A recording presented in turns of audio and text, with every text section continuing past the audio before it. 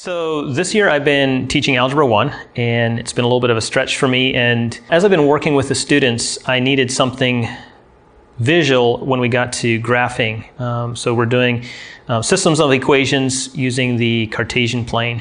And so when they're working at their desks, graph paper is great, but when it comes to the chalkboard and explaining something, drawing all those lines on the chalkboard is just not happening. So I turned to technology. All right, so let's graph. And found that there are some websites that are available that have kind of an interactive online version of a graphing calculator. And there are two that I use in class. The one I use for grading. And this one is neat because I can just type in my equations and it actually graphs them for me. I tell my students they're not allowed to use this one outside of class. So basically I have a system of equations. Just type one in. I've got a system here that's x plus 2y equals 5. That's my first equation. And immediately the line appears up on the screen. So I'm doing this with PowerPoint, and students can see well from the back of the room. Then I can add basically innumerable other equations. So I add my second one here. We've got 2y plus 1 equals x. And immediately we get a different color line on the screen, very visually pleasing. And so we get a value there of x being 3 and y being 1, so where the two lines intersect. And the neat thing about this one is you can create an account. So it just basically username and password, it's all free. And then you can save each one of these graphs. So save the graph, and it gives you a drop-down list. The night before I go in and I save the graphs that we're going to be grading in the next lesson.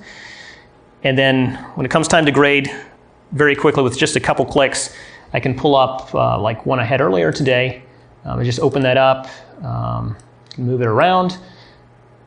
Students can check really quickly if they're right, pull up another one. That's one way I handle getting around the chalkboard and giving a visual very, very quickly. The other graphing system I use is for student interaction. I actually have a wireless mouse, and I will give the mouse to them at their desks, and they will plot the equations themselves. Kenzie, why don't you do the equation with the table values here on the left? My mouse will actually reach to the back of the classroom. So I can have students sitting at their desks interacting.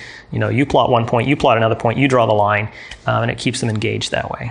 So this one, you cannot enter an equation. It won't give you the answers. It's very manual. So an example here, let's just graph an equation.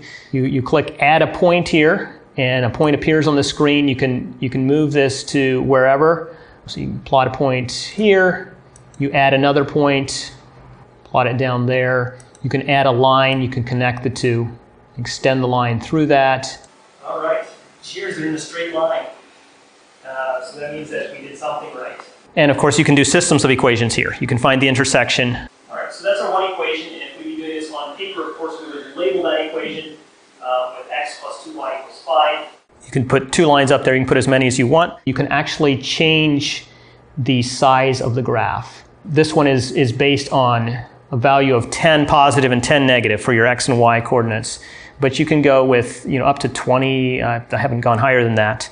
You can change your step. This is a step of 1, but you can go steps of 2 or 3 or 5, if you want to do a bigger graph with bigger numbers. One of the limitations of these graphs is fractions. So you want to kind of script your lesson ahead of time and make sure you're giving the students problems that come out evenly with the graph where they're actually interacting with it, because if you have fractions, it's all of a sudden like, this is not going to work, students, sorry. And you don't want to put yourself in that trap. And so you do the even problems on the board, and you can have them work the fraction equations maybe with a different method. Make sure that your mouse has fresh batteries and that there's no piece of metal leaning against the little transmitter fob.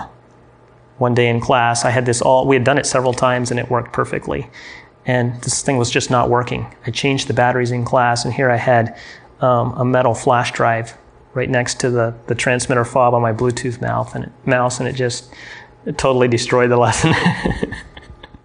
And your desk is not metal. The desk is wood. That's helpful. For more free resources that support teaching and learning, visit thedoc4learning.org.